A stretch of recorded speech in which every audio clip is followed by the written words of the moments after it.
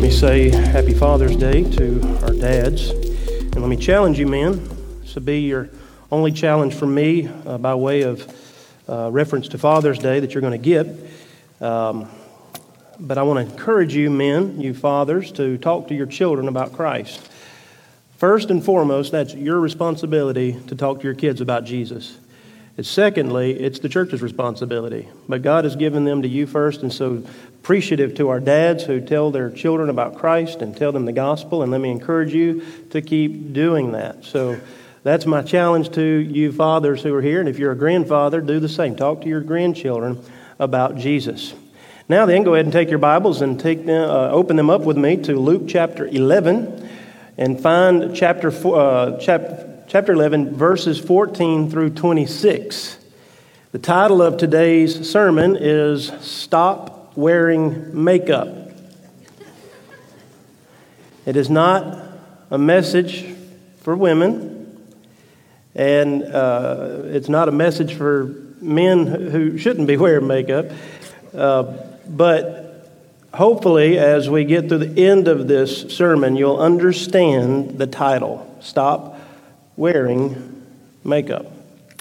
I grew up in a church culture like most of you in this room, where being a Christian simply meant walking an aisle, praying with the pastor, being baptized, and then life as normal. Just kind of going back into the status quo. That form of Christianity, however, is found nowhere in Scripture. In fact, Luke is teaching us, as we've been going through this series of sermons in Luke, what it means to be a disciple. And that simply means that word disciple is a catchword for follower of Christ. What it means to follow Jesus Christ. He was writing to a man named Theophilus, and he was showing this man what it means to be a disciple of Jesus. When we started this series, if you remember, I told you there were 3 reasons that Luke wrote this letter. Hopefully you've got that in your head, but if you don't, I want to keep reminding you ever so often as we go through this. First and foremost, Luke is writing to Theophilus to tell him who Jesus is. The first several chapters, every chapter is dripping with the deity of Christ, but the first several chapters, Luke wants Theophilus to know Jesus is God. And so that's the theological framework, that Jesus is God.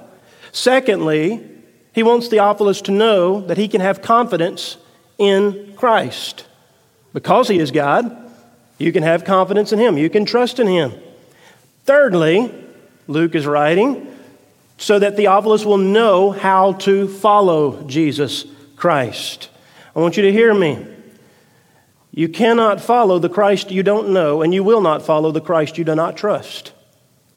You need to know who Christ is, and you need to know that you can trust him, and the outworking of that, the subsequent action of that, is following Jesus. If he is God, if I do trust him, I will follow him. And so, Luke is writing to Theophilus, which means beloved of God, and so by extension, he's writing to all the beloved of God, to his church and to his churches, on how to know who Christ is, how to trust him, and how to follow Christ. You and I can actually live out Christ every single day of our lives, and we're called to. That is what this means, to be a disciple of Christ. Ryan and I were only married for I don't even know we were married for a year. We were married for a very short period of time. I was finishing up my 5th year of electrical apprenticeship, about to get my electrical license. And God had saved, He showed His grace to my wife, and she was saved at, shortly thereafter, we were married. I don't know the timeline. She might have to either correct me later or adjust me as I'm telling this story. But shortly after God had gloriously saved my wife, He began to deal with me about ministry. And I knew it. I knew that God was preparing my heart. I know that I was secularly going in a different direction. I was going to be a third-generation electrician. I wanted just to follow on in the family tradition there, and that's what I was planning to do. But God just began to stir in my heart a desire for ministry. So one night we were laying in bed, and I just began to feel my wife out. I began to ask her, I said, if God calls me to be a pastor, what would you think about that? And she told me that if that's what God's calling me to do, that's what you got to do. I'm with you. And so I kind of increased the severity of what I was talking about a little bit in the next question, and it was framed something like this. If God calls me to ministry, I might have to move to another state. What would you think about leaving your mom, leaving our family, leaving our home? Her reply, if God is calling us to do that, I'm with you. I had to really test her. So I asked her, I said, okay, if God called me to Ghana, West Africa, and we've got to live in a tent, would you go? And she looked at me and she said, if that's what God calls you to do, I'll follow. I'll go with you. And my wife has followed me all over the place for the last 20 years. We have been to Arkansas, Missouri, Tennessee, Louisiana, Mississippi, and we even took a trip to Africa. And my wife and I believed back in 2013 that God may actually be calling us to go to Africa. And she was willing to go, and she is still willing to follow me today. But my wife will tell you that following Christ comes with a cost. It's not as simple as we make it out to be. My wife has had to pack up her house 9 times, and she's still faithful and still willing to go with the Lord. Now, when we unpacked at the house that we're at right now, she said, God told me this is it. This is it. So I don't know exactly what that means, but I think if I go, she might be staying at that house. I don't know.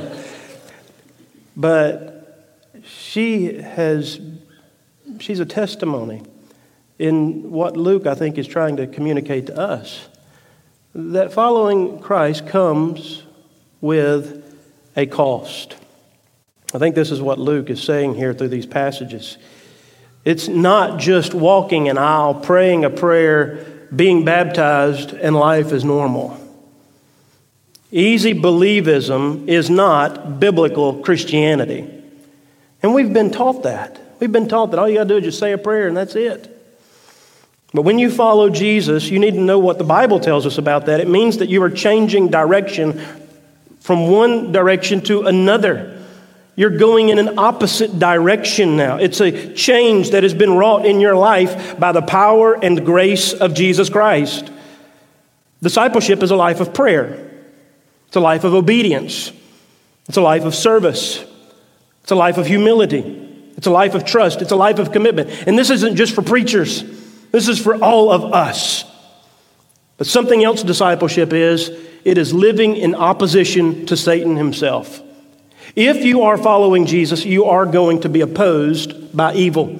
You will be opposed by Satan. You will be opposed by the evil system and corruption that is in this world. It will stare you in the eyes and oppose you. You'll find yourself at many crossroads. And following Jesus is not easy whenever you are faced with having to make decisions that could potentially lead to persecution or harm to self. Yet God has called us to follow Him. Satan wants you to live in fear. When Satan opposes us, he wants us to live in fear of following Christ. But let me say this. If you are standing in the presence and power of God, you have nothing to be afraid of. I mean, nothing to be afraid. Even death itself should not scare you if you are standing in the presence and power of Jesus Christ. In our story today, we see a man who is mute. That means he is unable to speak, but there's a reason he is unable to speak. I don't believe he was born that way. By all indication of the text, he became this way. because he was possessed by a mute demon. In other words, there was a demon that had possessed this man's body that was holding his tongue captive. And so we see this man is released. He is delivered from this demon.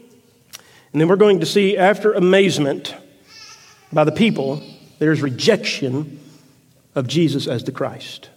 So let's begin reading in Luke chapter 11, starting in verse 14. Go ahead and stand with me and let's read.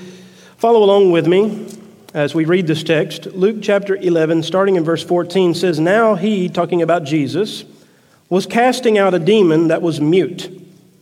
And when the demon had gone out, the mute man spoke, and the people marveled. But some of them said, 'He cast out demons by Beelzebub, the prince of demons,' while others, to test him, kept seeking from him a sign from heaven. But he, knowing their thoughts, said to them, 'Every kingdom divided against itself is laid waste, and a divided household falls. And if Satan also is divided against himself, how will his kingdom stand? For you say that I cast out demons by Beelzebul. And if I cast out demons by Beelzebul, by whom do your sons cast them out?' Speaking about the disciples. 'Therefore they will be your judges. But if it is by the finger of God that I cast out demons, then the kingdom of God has come upon you. When a strong man, fully armed, guards his own palace, his goods are safe. But when one stronger than he attacks him and overcomes him, he takes away his armor in which he trusted and divides his spoil. Whoever is not with me is against me, and whoever does not gather with me scatters. When the unclean spirit had gone out when the unclean spirit has gone out of a person, it passes through waterless places, seeking rest. And finding none, it says, I will return to my house from which I came. And when it comes, it finds the house swept and put in order. Then it goes and brings 7 other spirits more evil than itself. And they enter and dwell there. And the last state of that person is worse than the first. Heavenly Father, I pray that you would open our ears, open our eyes, open our hearts to receive your word this morning. In Jesus' name I pray. Amen. You may be seated. We do not know how long this man had been possessed by a demon. Maybe 10 years, maybe 20 years, maybe 30, 40 years. We don't know a lot of details. What we do know, though, is that he was mute for long enough that the people knew him. They knew his condition.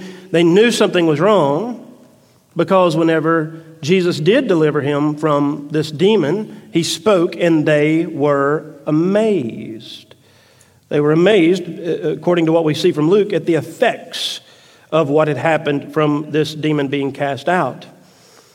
But some questioned. They were skeptical.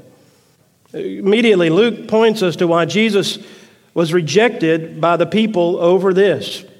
We see this in the first 2 verses. It says, but some of them said, he cast out demons by Beelzebul, the prince of demons, while others, to test him, kept seeking from him a sign from heaven.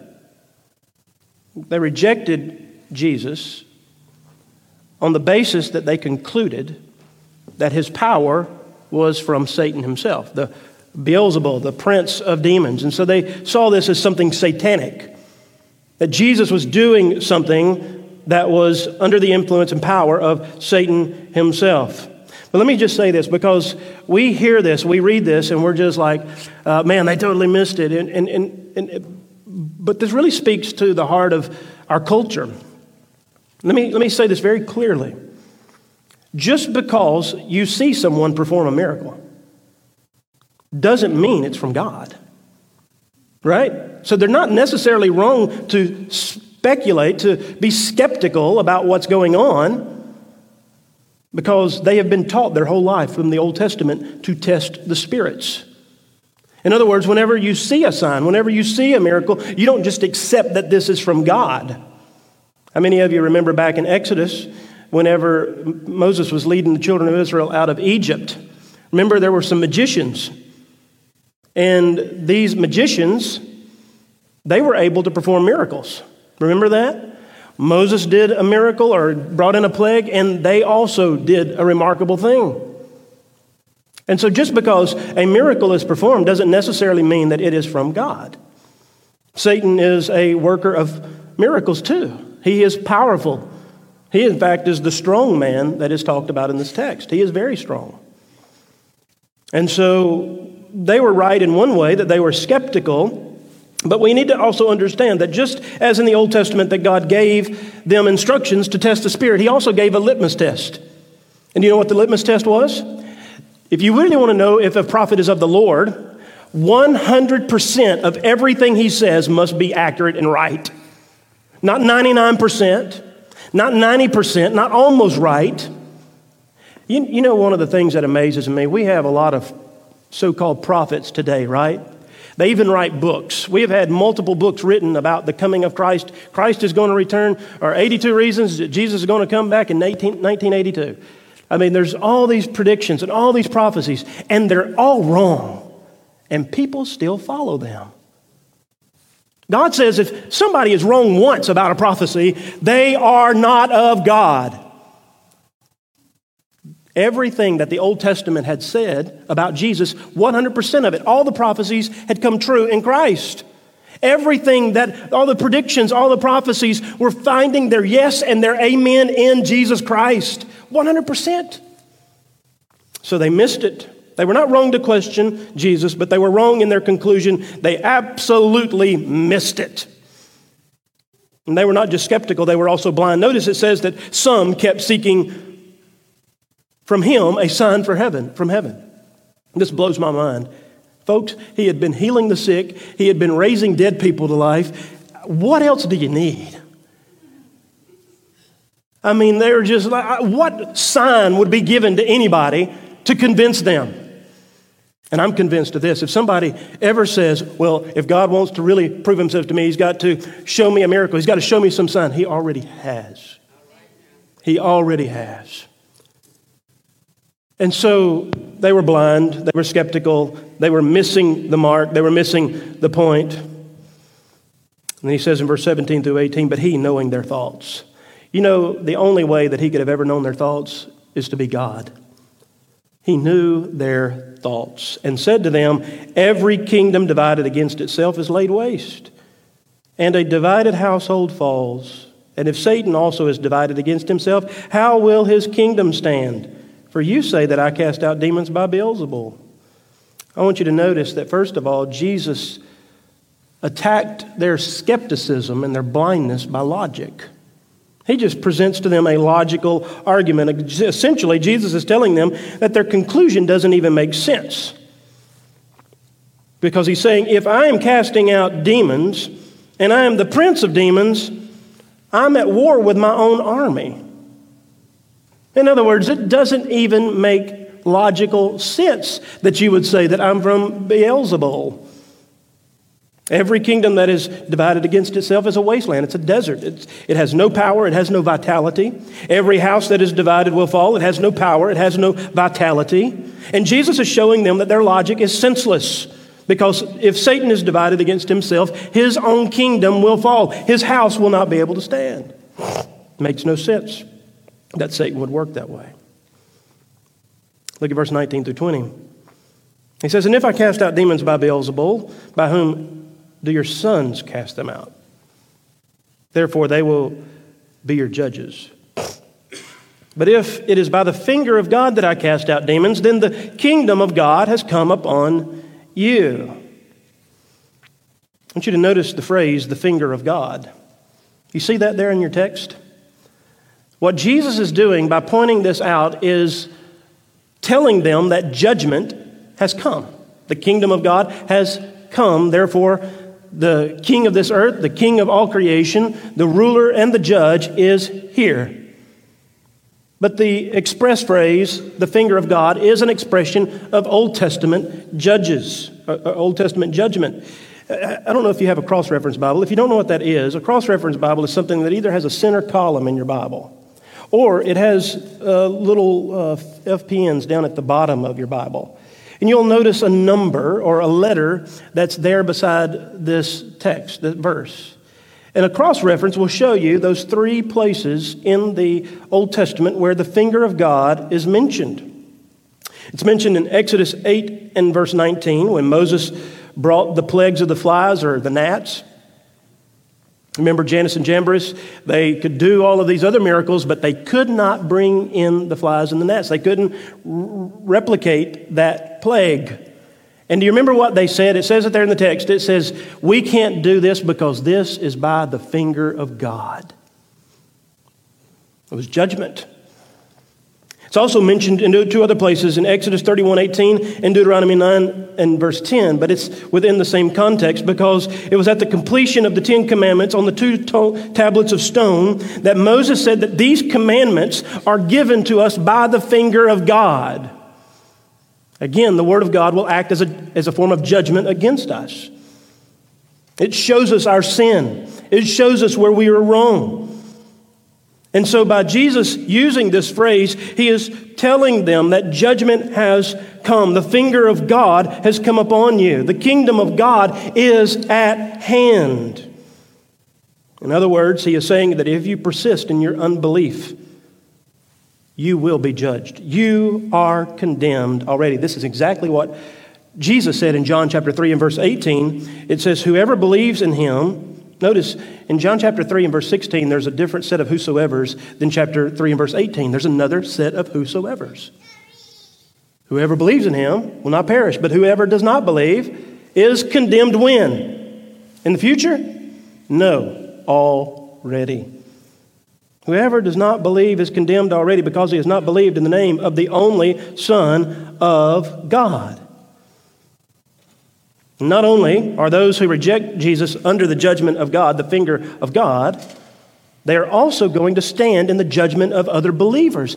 You have heard it said, you've read it on bumper stickers, and you've seen it on shirts, thou shalt not judge, and we take it completely out of context. We are not to be judgmental. We're not to snub other people, look down upon them, and cast our own opinions. But as believers, we do judge, and we will judge. We will stand as a testimony against those who do not have faith in Christ. We will stand as a testimony. In other words, there are many people who will be in church who will see the faith of God in other people, and yet they will never believe. And one day on the day of judgment, in that future judgment, there's a judgment now, but then there's that future judgment where we will stand as a testimony of the grace of God against those who do not believe. This is what he's saying here in verse 19. It says, and if I cast out demons by Beelzebul, by who do your sons cast them out? Therefore, they will be your judges. There's a future tense, the consummation of this age. In other words, this age will come to an end. This life, everything we know, all this is coming to an end. It's winding down. The clock is not winding up. It is winding down. And at the consummation of this day, there will be a final judgment. You see, we are not just passive followers of Christ, are we? Presently, what do? We rule and we reign with Christ. Now, we might suffer and we might be persecuted, we might be hated, but we rule and reign with Christ through faith in Jesus Christ. In other words, there's nothing that this world can do to me that Christ has not already overcome. So I'm ruling and reigning with Christ right now, but there's also a future ruling and reigning with Christ. And in that way, we will be victorious in Christ, that there will be evil and sin and suffering and pain will be eliminated at that day. So Jesus is bringing all this down to this parable. He says here in verse 21, when a strong man fully armed guards his own palace, his goods are safe. But here's the caveat. When one stronger than he attacks him and overcomes him, he takes away his armor in which he trusted and divides his spoil. Whoever is not with me is against me, and whoever does not gather with me scatters. Jesus is saying Satan is powerful because Satan is the strong man. He is powerful. Don't ever get the idea that you are stronger than Satan, because you are not in your own strength. You're just not. Your flesh is weak. You're weak. You'll give in the flesh.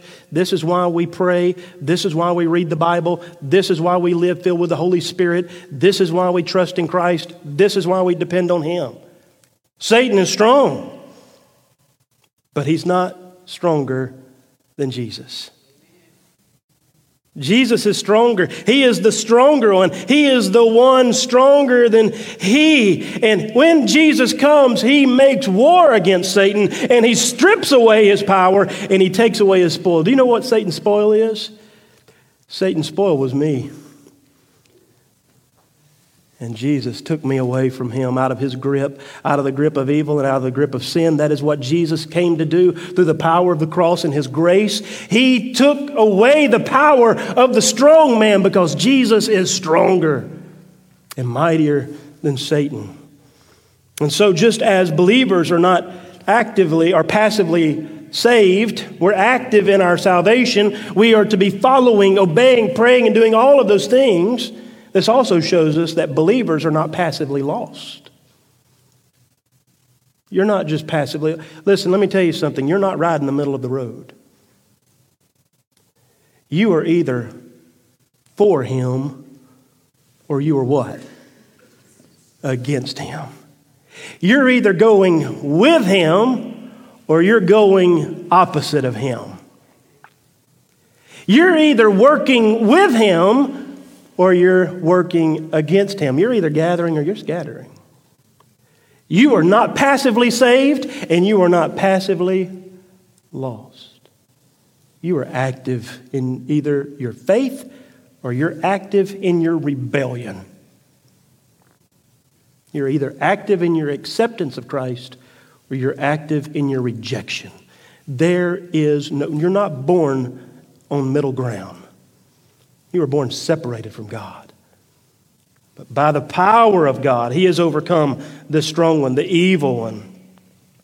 And our only hope, this is what he's saying in this passage, our only hope is in the power of Christ to overcome the power of Satan and deliver us from sin. Listen to what he says in verse 24 through 26. When the unclean spirit is gone out of a person, it passes through waterless places seeking rest. And finding none, it says, I will return to my house from which I came. And when it comes, it finds the house swept and put in order. Then it goes and it brings 7 other spirits more evil than itself, and they enter and dwell there, and the last state of that person is worse than the first. Man, Jesus is giving another warning. And here's the warning. I want you to get this. The danger is not that you're going to worship Satan. The danger is that you're going to try to clean up your own life in the power of your own flesh. You're going to try to power your own self, to motivate yourself to be a better person, to be a good person. That's the danger. I don't see a lot of people who struggle with worshiping Satan, but I see people every day struggling to try to be a better person on their own. That's the danger. And that's what he's pointing out here. Go back to the mute man that was delivered of the demon. Here was a man who was possessed by a demon, and demon cast him out. But I want you to hear me. If all this man ever received from Christ was him casting out the demon, that man is no better off if he isn't replaced with the Holy Spirit. This man is still going to hell. He's just going to hell talking. If all that ever happened to him is that a demon was cast out, this man is no better off. And this is a challenge for us. In this story, really what it's saying, that a person can be delivered of demons, this person can be delivered of addictions, this person can be delivered of certain vices and still be no better off than they were before. Our hope is not being delivered by demons or anything. Our hope is being filled with the gift of God, which is what he already said back up in chapter 11, the first part, the Holy Spirit. We need the Spirit of God in our life. And let's just bring the rubber to meet the pavement. You see, a person can get rid of addictions. A person can be rehabilitated. They can get off alcohol. They can get off of drugs. People who are addicted to pornography or addicted to sex or addicted to greed, the addiction to be popular, the addiction to have fame, people can be delivered. They can be rehabilitated. But if they never have the power of Christ in their life, they've accomplished nothing. Nothing. Y'all know I'm fascinated with Harry Emerson Fosdick. He was the most popular Baptist preacher in the early 20th century in this country. But he was liberal to the core. He was neo-liberal, a new kind of liberal, a new form of enlightenment. And here was what he did. He wanted to take Christian principles and teach them to people apart from needing Jesus Christ as their Savior. And so what he did, he came up with a form of preaching called therapeutic Christianity. And what he did on a Sunday morning, which you had to purchase tickets to get into his church, there were so many people. People would climb up into the windows to hear him preach. And what he did, he understood the gathering of the people on Sunday morning as group therapy. And he was convinced that what people really need is to just be taught the principles of Jesus Christ. He concluded that all of the teaching of Christ was good, and it was really good. And so, in other words, what he would do is he would take the Bible and take away its spiritual and miraculous nature and replace it with some sort of a pseudo-psychiatric form of communication. And what he would do is say, if you want to have a better marriage, you need to apply these Christian principles to your marriage. If you want to be a better father, you need to apply these Christian principles. If you want to be a better friend, if you want to be a better employee, if you want to be a better employer, if you want to be successful, apply these Christian principles. But you don't need to pray and trust in Christ as your Lord and Savior. Christless Christianity. Therapeutic Christianity. Brothers and sisters, let me say this. If all you ever do is use Christianity and its teaching to fix your life, you have completely missed Jesus Christ. That is not the purpose. It's not just so that you can have your best life now, that you can just live and experience the blessings of life by having faith. You see, the title comes from this last part. The end of verse 25, we see a phrase called put in order. You see that in the text? Finds the house, finds this person's life swept and put in order.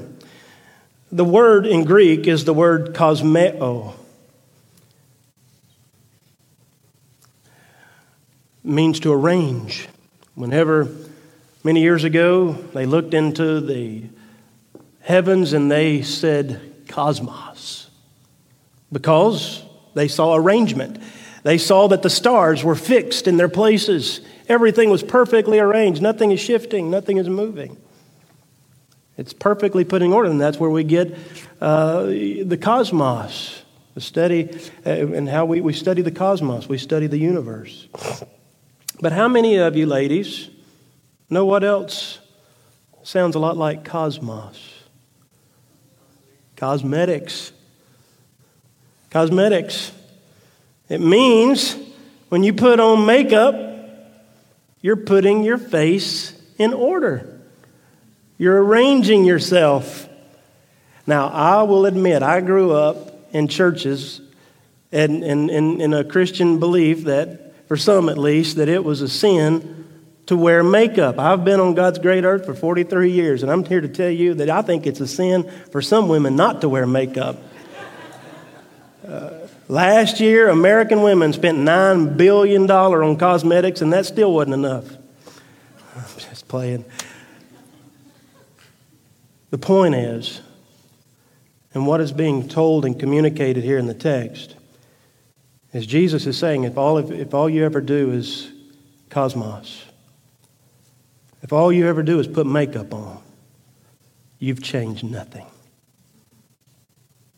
You've changed nothing. If all you've done is swept out the house, got rid of a few things, you've done nothing. You've done nothing. You can only get rid. You can get rid of your addictions. You can get rid of laziness. You can get rid of alcohol. You can get rid of pornography. But if you do not have Jesus as your Lord,